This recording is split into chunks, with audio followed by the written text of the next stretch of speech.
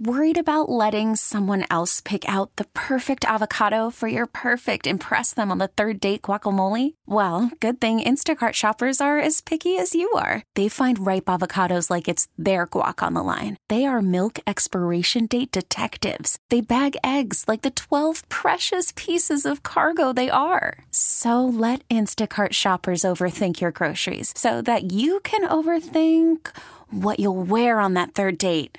Download the Instacart app to get free delivery on your first 3 orders while supplies last. Minimum $10 per order. Additional terms apply. We really need new phones. T-Mobile will cover the cost of 4 amazing new iPhone 15s, and each line is only $25 a month. New iPhone 15s? It's better over here. Only at T-Mobile, get 4 iPhone 15s on us and 4 lines for $25 per line per month with eligible trade-in when you switch. Minimum of 4 lines for $25 per line per month with autopay discount using debit or bank account. $5 more per line without autopay, plus taxes and fees. Phone fee at 24 monthly bill credits for well-qualified customers. Contact us before canceling account to continue bill credits or credit stop and balance on required finance agreement due. $35 per line connection charge applies. See T-Mobile.com. Thank you, Alan. Welcome back. It is Hardline here on News Radio 930 WBEN. Talking about the fallout from the AG report earlier this week on Governor Andrew Cuomo. And joining us for the second time on Hardline is the minority leader in the Assembly, Assemblyman William Barkley. Assemblyman, good morning. Welcome back. Thanks for having me on. Just want to know, to kick things off, your initial reaction to the AG's report this week. Well, I have a lot of, mixed emotions. Surprise wasn't necessarily one of them, other than how the report was brought out by the AG. I think, I didn't know it was coming out on Tuesday, and the fact that it was so damning for the governor, I guess I wasn't sure about that. But we'd heard about these potential sexual harassment allegations. So the fact that, and we knew the AG was doing the investigation, so I wasn't shocked, other than, timing's always, a little bit, surprising. And the fact that how thorough the report was, and as I said, how damning the report was for the governor. And I do want to say it was great that we had the 11 women that are brave enough to come forward. I imagine that would be very difficult for each one of them. So we should be thankful for their willingness to do that. The other emotion I felt a little bit was sadness. It is a tragedy for New York State. We've been struggling with so many things. Once we came off the disaster of Eliot Spitzer's administration, when the governor came in, I think there were a lot of high hopes for him on both sides of the aisle, not just Democrats, but as a Republican, I had high hopes. And he did show a lot of professionalism when he first came into office, but that has obviously continued to erode. Now I think it's completely eroded.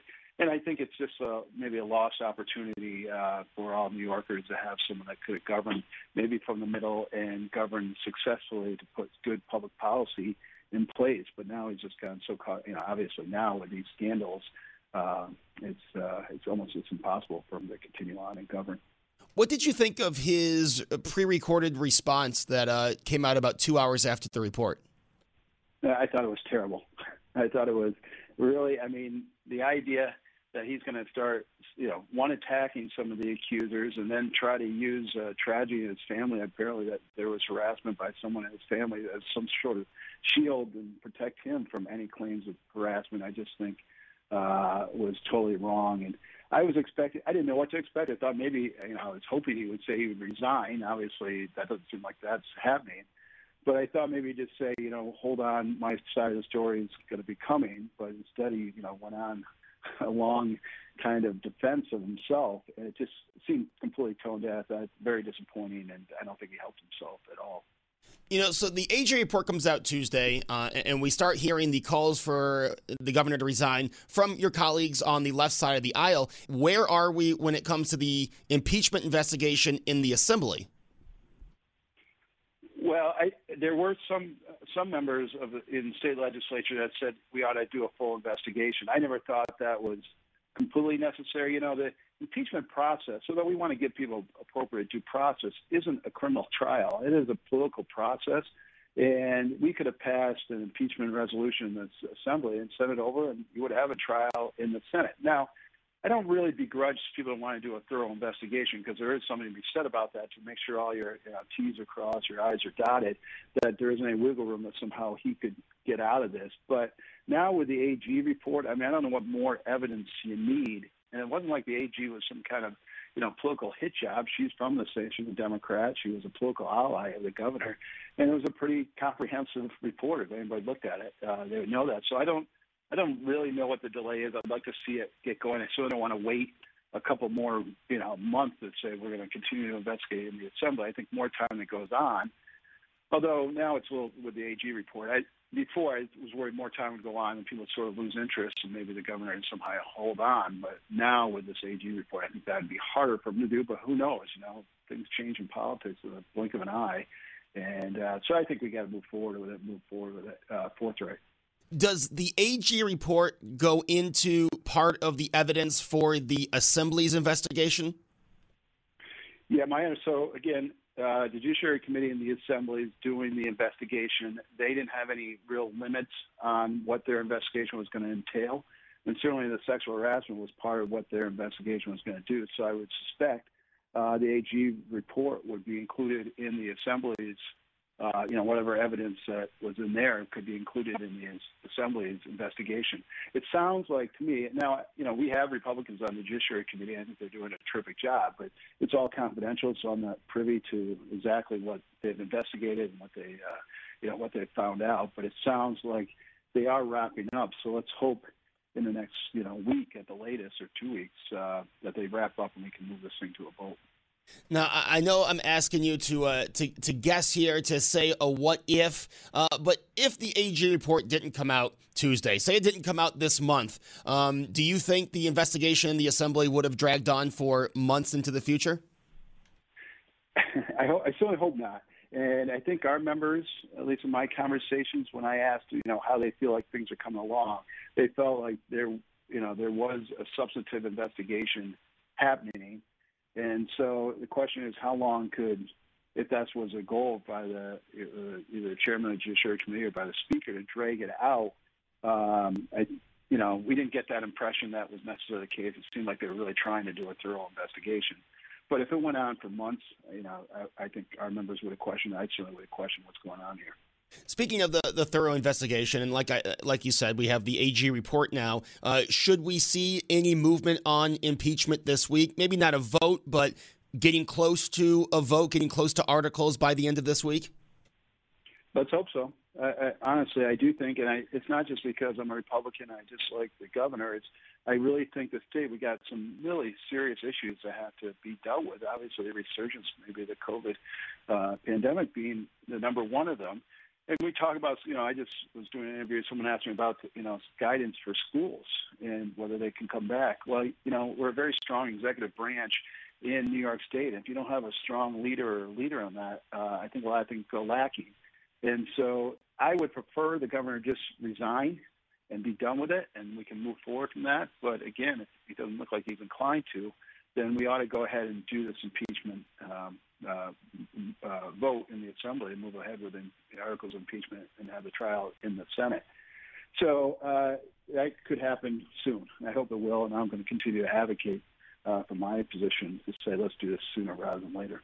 I do have a few COVID questions for you, but my last question with this all happening in Albany is if the governor were to resign or be impeached, Kathy Hochul, local Western New Yorker, would be the governor. What are your thoughts on the lieutenant governor?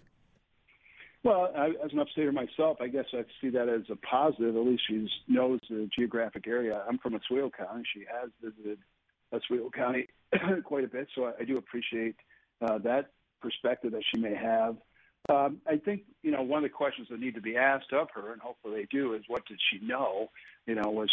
Whether it's with the harassment or the nursing home cover-up or, the government employees working potentially on the governor's book. Did she know any of that?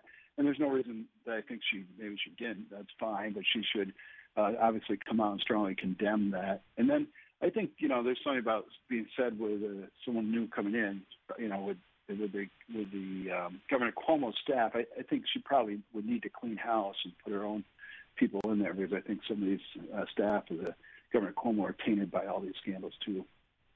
Now, moving on to COVID, like you said, we also have COVID in the news a lot this week, and the state of New York said that they're not going to issue guidance on schools.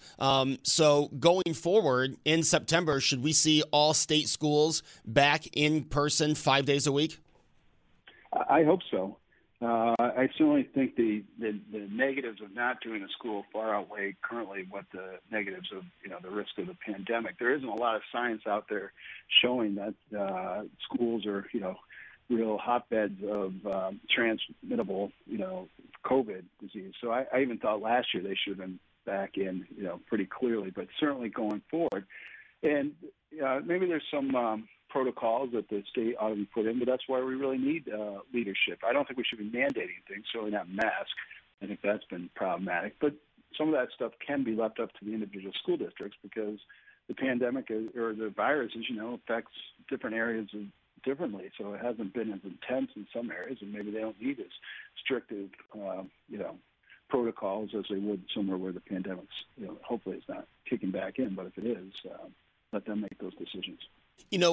Last March, we were talking about hospitalizations. It was all about flattening the hospitalization curve. Now, with vaccines, with much of the eligible people, or more than half of the eligible people in New York State being vaccinated, it seems like cases are what we're counting to not make restrictions, but to make guidance. And I think a lot of people are seeing this and saying, well, if I'm vaccinated and test positive, I count as a case. Do you think the metrics we're looking at, a lot of people are concerned that we're looking at these metrics and eventually it's going to turn into mandates and restrictions throughout the state. Do you see, if there are any restrictions and mandates put back in place, that would be based on cases, or would that be based on hospitalizations? Yeah, I think your point's very well taken. It has been sort of a sliding scale here, what we're trying to accomplish. That was originally for the shutdown and all the, stay-in-place type mandates that came out was because we wanted to get the hospitalizations under control. That no longer seems like that necessarily is the scale that we're using. It seems like now we're just saying we're just trying to not get people infected by COVID, which obviously we want to keep the infection in check, and we don't think we want to go crazy. But I think ultimately there's going to be some risk involved here, and I think people have to live their lives. If there's some minor inconveniences that we can lower the infection rates, great. We shouldn't be afraid to do that. I also encourage people to get vaccinated, but I don't think we ought to mandate a vaccination. I think there's a real issue with personal privacy doing that. So I think we certainly need to push back if it looks like the government's placing mandates, and there's not really done other than just to try to prevent anyone from catching COVID, which I think is probably unrealistic. Right. That was my next question was, is the state's goal to completely get rid of COVID? Because that just seems, like you said, unrealistic. I think it's more, are we going to look more to gearing life with COVID always being here? Maybe. I hope not. I mean, we felt pretty happy during the summer, obviously, before this Delta variant came out, that maybe we were going to be at the end of this, and maybe COVID was going to be a bad memory. But who knows? But again, we take a lot of risk in life, and we have to go on and live our lives. And again, doing these, as you know, doing these shutdowns and some of these more stringent type mandates coming out of the government, the negatives of those are worse than the actual, the cure you're trying to, implement. So there has to be a balance. And sometimes, unfortunately, in government, we lose that balance. Assemblyman William Barkley, the minority leader in the Assembly, thank you so much for joining us here on Hardline today. Yeah, anytime. Thanks for having me on. I really appreciate it. I appreciate it. William Barkley, his second time on Hardline, hopefully not his final time. Always good to catch up with the minority leader and see what is going on in Albany.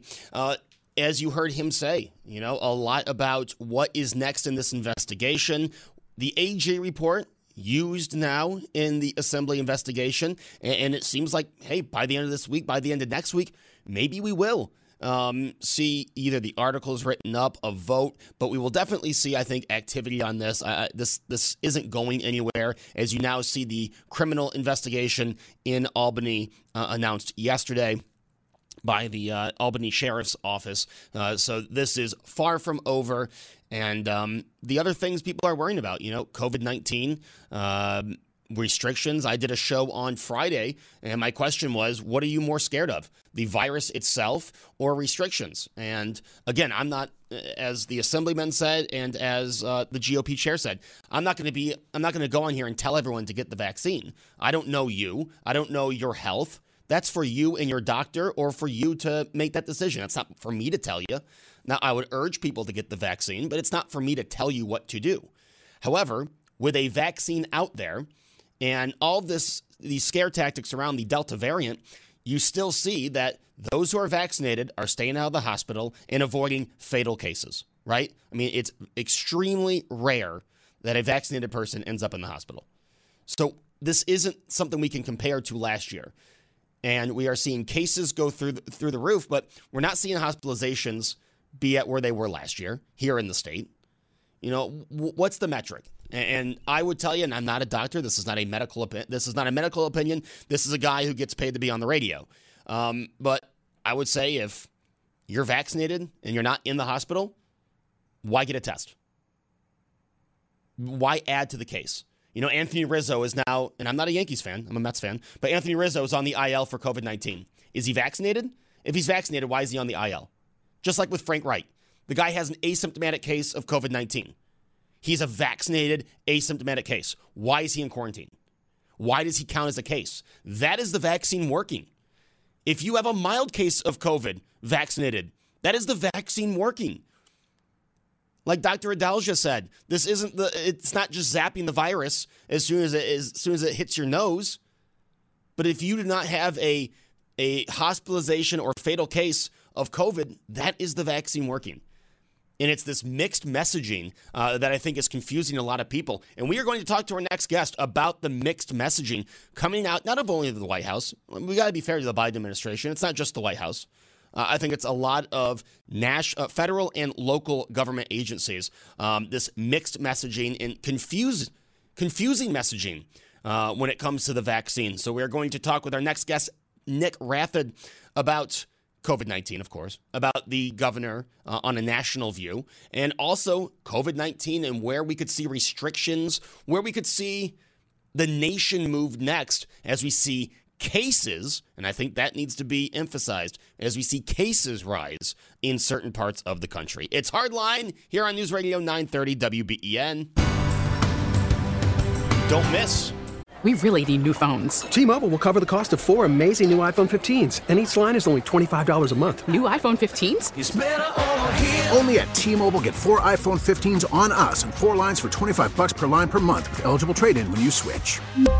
Minimum of 4 lines for $25 per line per month with autopay discount using debit or bank account. $5 more per line without autopay, plus taxes and fees. Phone fee at 24 monthly bill credits for well-qualified customers. Contact us before canceling account to continue bill credits or credit stop and balance on required finance agreement due. $35 per line connection charge applies. See T-Mobile.com. Worried about letting someone else pick out the perfect avocado for your perfect impress them on the third date guacamole? Well, good thing Instacart shoppers are as picky as you are. They find ripe avocados like it's their guac on the line. They are milk expiration date detectives. They bag eggs like the 12 precious pieces of cargo they are. So let Instacart shoppers overthink your groceries so that you can overthink what you'll wear on that third date. Download the Instacart app to get free delivery on your first 3 orders while supplies last. Minimum $10 per order. Additional terms apply. Spring is a time of renewal, so why not refresh your home with a little help from Blinds.com? We make getting custom window treatments a minor project with major impact. Choose from premium blinds, shades, and shutters. We even have options for your patio, too.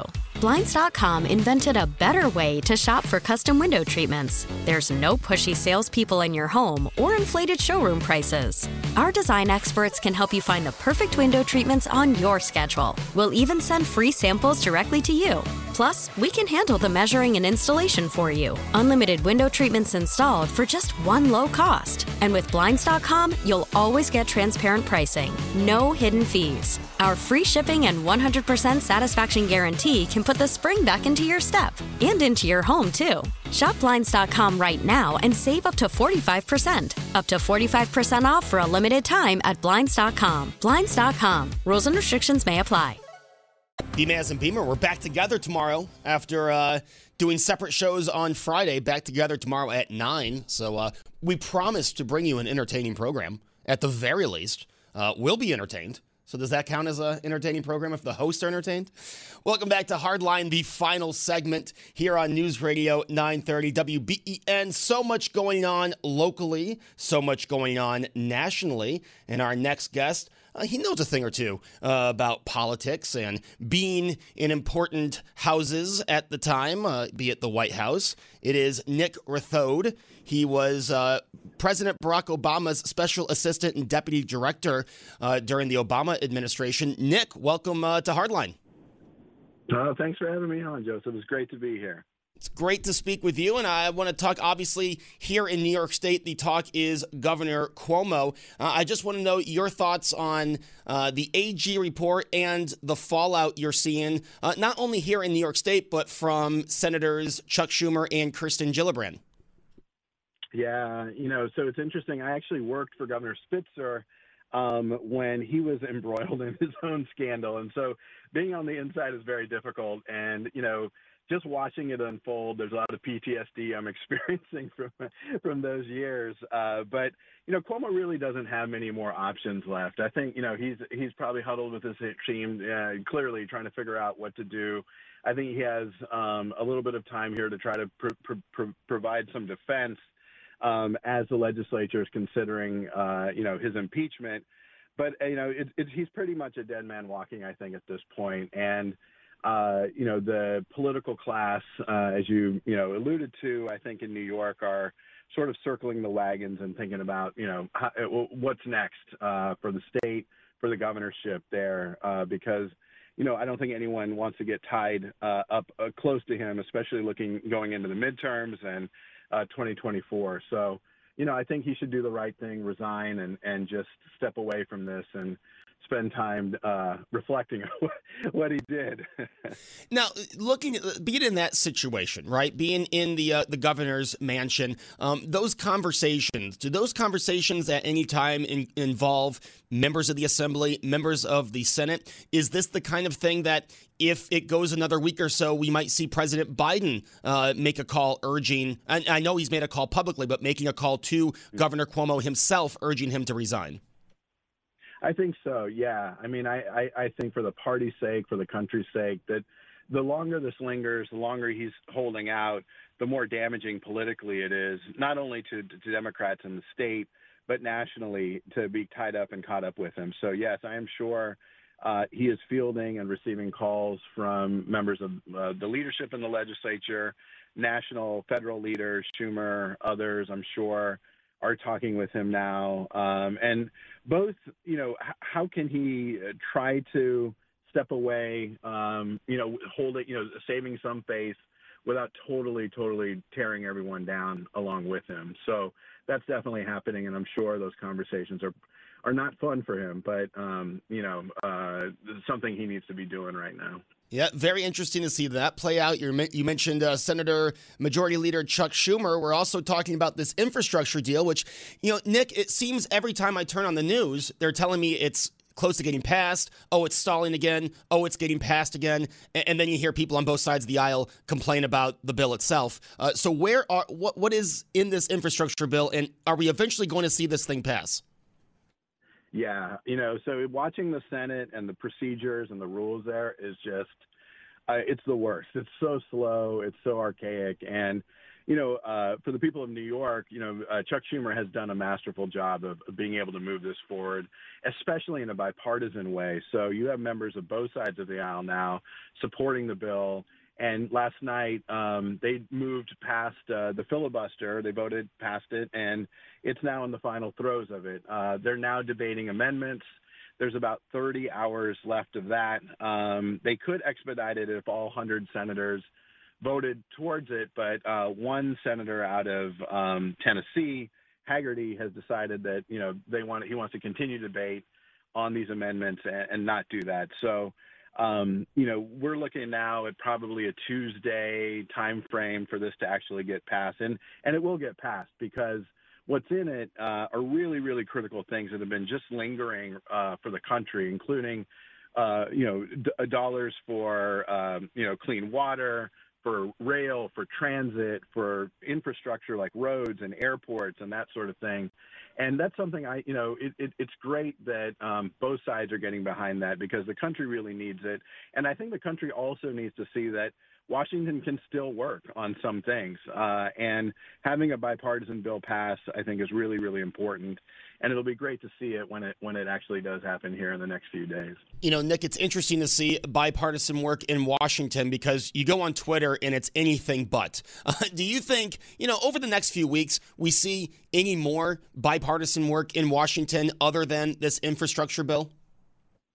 Well, that's the hope, that once this gets through and there's a little bit of muscle memory there, I think people have just lost sight of this thing and easy to get kind of bogged down on partisanship and, moving into your own quarters. Maybe the process around this can provide a template for the next thing. I know that they're, trying to work out a more moderate sort of version of the voting rights bill that failed, and perhaps there's a way to maybe get some Republicans onto that, and there may be some other things that are less sort of problematic or controversial for Republicans to get behind, because I think we're at a point in time in the country where people need it and they're seeing it, and in this COVID environment where the economy's kind of tanking, where we're seeing our infrastructure crumbling, where there is just so much partisanship. It is refreshing to see people working together, and hopefully they'll be rewarded for that. You mentioned the voting rights bill, and looking both at the Democrats and Republicans, what are some things that you think members of both parties would be willing to take away from the bill, maybe put in the bill to satisfy the other party? I mean, where could we go to see that be a bipartisan bill? Yeah, so there are two kind of versions of it, and one of them is what's being referred to as the John Lewis voting rights bill. And in that, it's basically providing legal protections for people to be able to exercise their right to vote. That was taken away in this decision called Shelby that basically gutted the Voting Rights Act. And I think there are some things in there that both Republicans and Democrats can agree on that would just protect and sort of hold sacrosanct the right to vote in this country.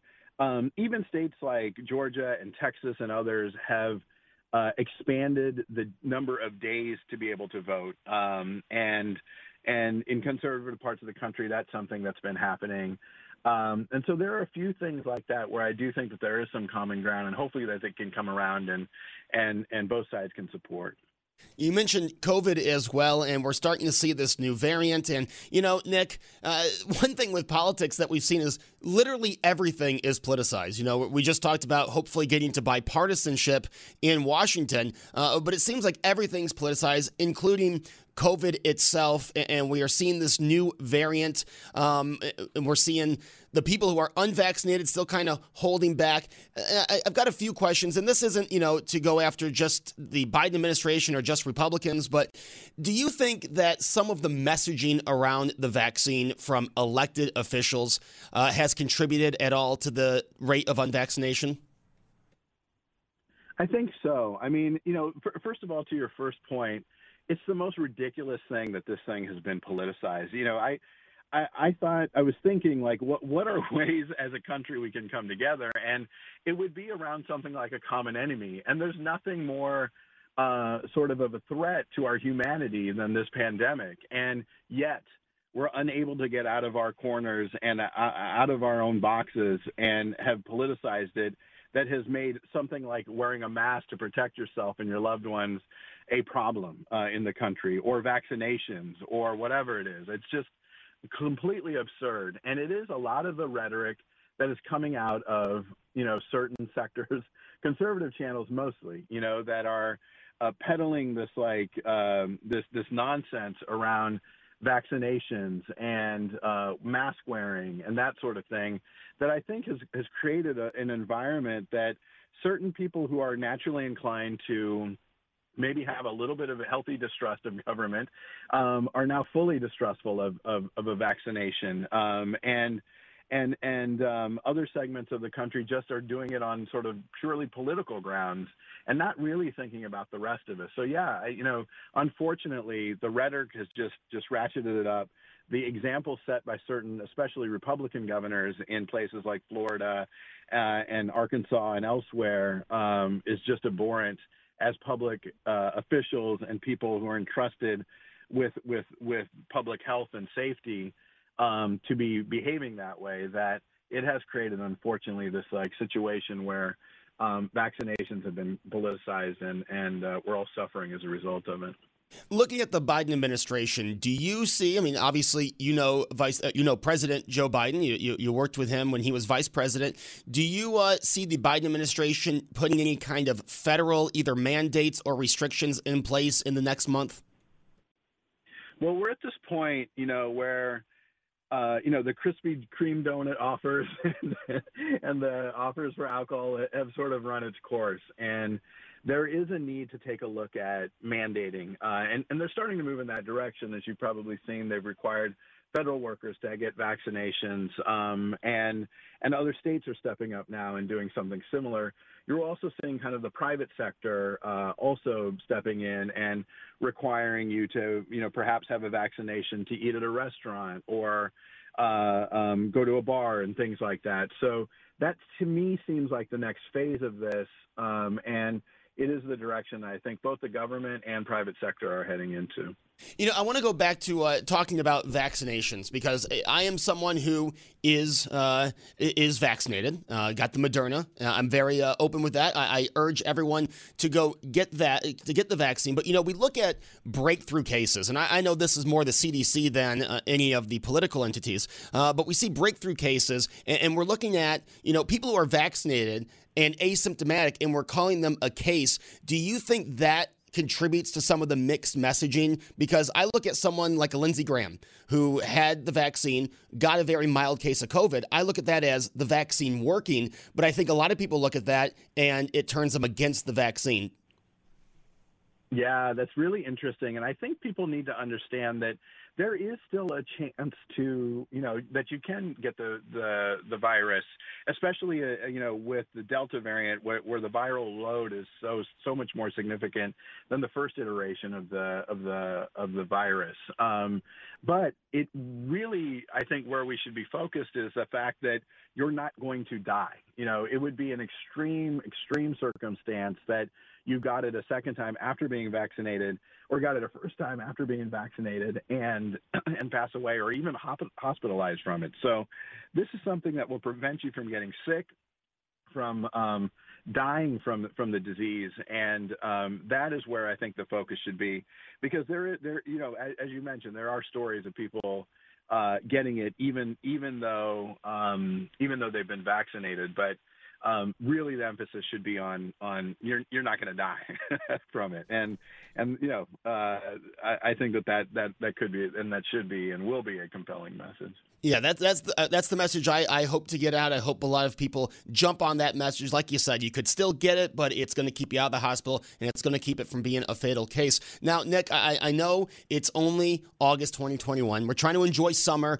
but, this is a political magazine show, and I have to press the fast forward button to 2022. Now, you, as someone who's been on the Democrat side of politics, what are Democrats looking forward to in 2022, and what are they fearing in 2022 for the midterm elections?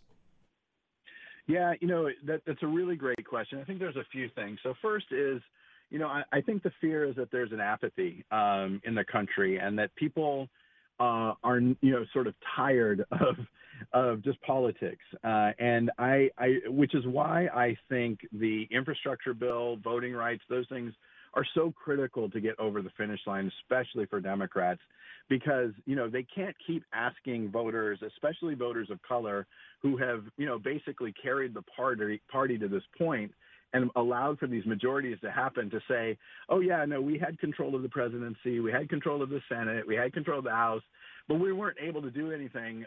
Vote for us again, and this time we'll do it, And so I do think that they need to make a case that is beyond just Donald Trump, is a bad guy, and the person I'm running against, likes Donald Trump. I think that is getting tired, and there's fatigue, I think, amongst the voting class around that stuff. They want to see results, and now that we've given, the party majorities, they need to deliver on those things that they promise. So I think that is going to be critical to folks. It'll be interesting to see also how the Donald Trump factor actually does play into this, whether he is a factor in voting, and whether he can motivate people, especially the base of conservatives, to turn out. That will be interesting. The other thing that I think we're kind of starting to see, and it's played out a little bit here in Virginia where I'm at, and we saw it in Ohio recently, was that a lot of the progressive wing of the party are losing in races to more moderates. And what maybe that could be potentially signaling is that the base, and I think the rest of the country, are in this mindset of maybe more moderation, maybe more getting things done, maybe more working across the aisle, and having a bipartisan bill to point to, I think could also be helpful in the midterms for the Democrats. So those are some of the things I'm watching right now. Nick, I wasn't planning to ask this question, but you mentioned Virginia. My whole family's from Virginia, so obviously I keep my eye on their politics. Terry McAuliffe is running for what would be a second term. You have to sit one out to run again. How's his campaign looking, and who's the Republican that he'll be running against? Yeah, so the Republican is a guy named Glenn Youngkin. He's a conservative. And, I'll be honest with you, he, on his face, is very appealing, especially to the voters here in Virginia. He's pro-business, which in our state, the Commonwealth here in Virginia, is number one to do business in, so it's a very business-friendly state.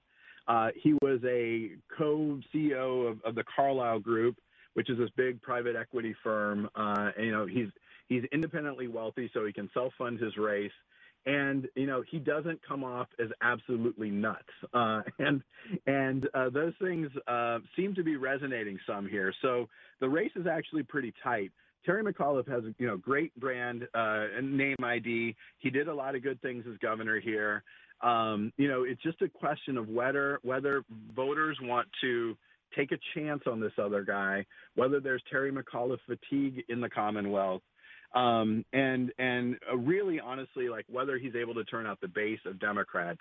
I think there are progressives here that were a little upset with Terry McAuliffe running again because there were two black women, two state legislators here that were running that he sort of pushed out of the way to win the primary.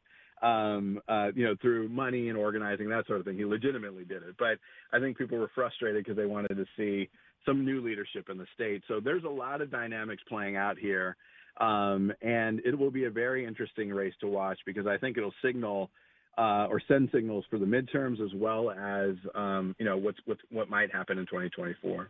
All right, and the final question I have for you, you might not have an answer, and that's okay, but September 3rd, heading down to Blacksburg, Virginia for the big home opener against UNC. Will it be full capacity?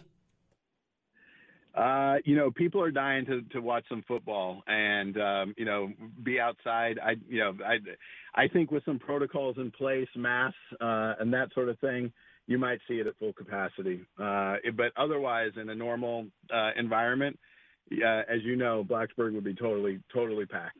Oh, good. I can't wait to hear Inner Sandman and hopefully pull an upset to kick off the season. Nick Rathod, thank you so much for joining me on Hardline this morning.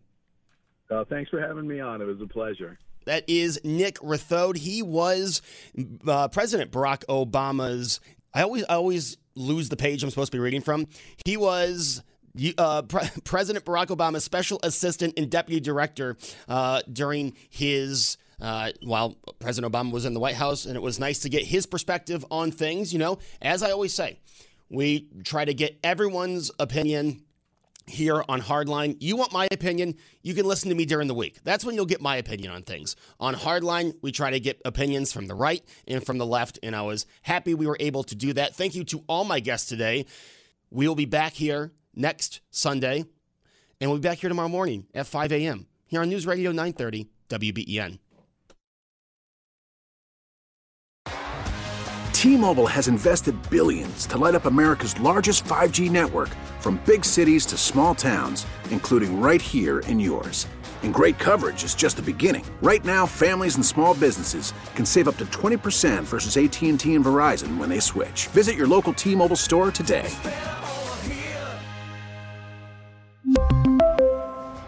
Plan savings with 3 lines of T-Mobile Essentials versus comparable available plans. Plan features and taxes and fees may vary. T-Mobile has invested billions to light up America's largest 5G network, from big cities to small towns, including right here in yours. And great coverage is just the beginning. Right now, families and small businesses can save up to 20% versus AT&T and Verizon when they switch. Visit your local T-Mobile store today.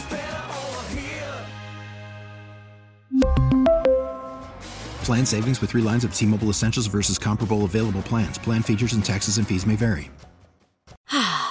Spring is a time of renewal, so why not refresh your home with a little help from Blinds.com? We make getting custom window treatments a minor project with major impact. Choose from premium blinds, shades, and shutters. We even have options for your patio, too. Blinds.com invented a better way to shop for custom window treatments. There's no pushy salespeople in your home or inflated showroom prices. Our design experts can help you find the perfect window treatments on your schedule. We'll even send free samples directly to you. Plus, we can handle the measuring and installation for you. Unlimited window treatments installed for just one low cost. And with Blinds.com, you'll always get transparent pricing. No hidden fees. Our free shipping and 100% satisfaction guarantee can put the spring back into your step and into your home, too. Shop Blinds.com right now and save up to 45%. Up to 45% off for a limited time at Blinds.com. Blinds.com. Rules and restrictions may apply.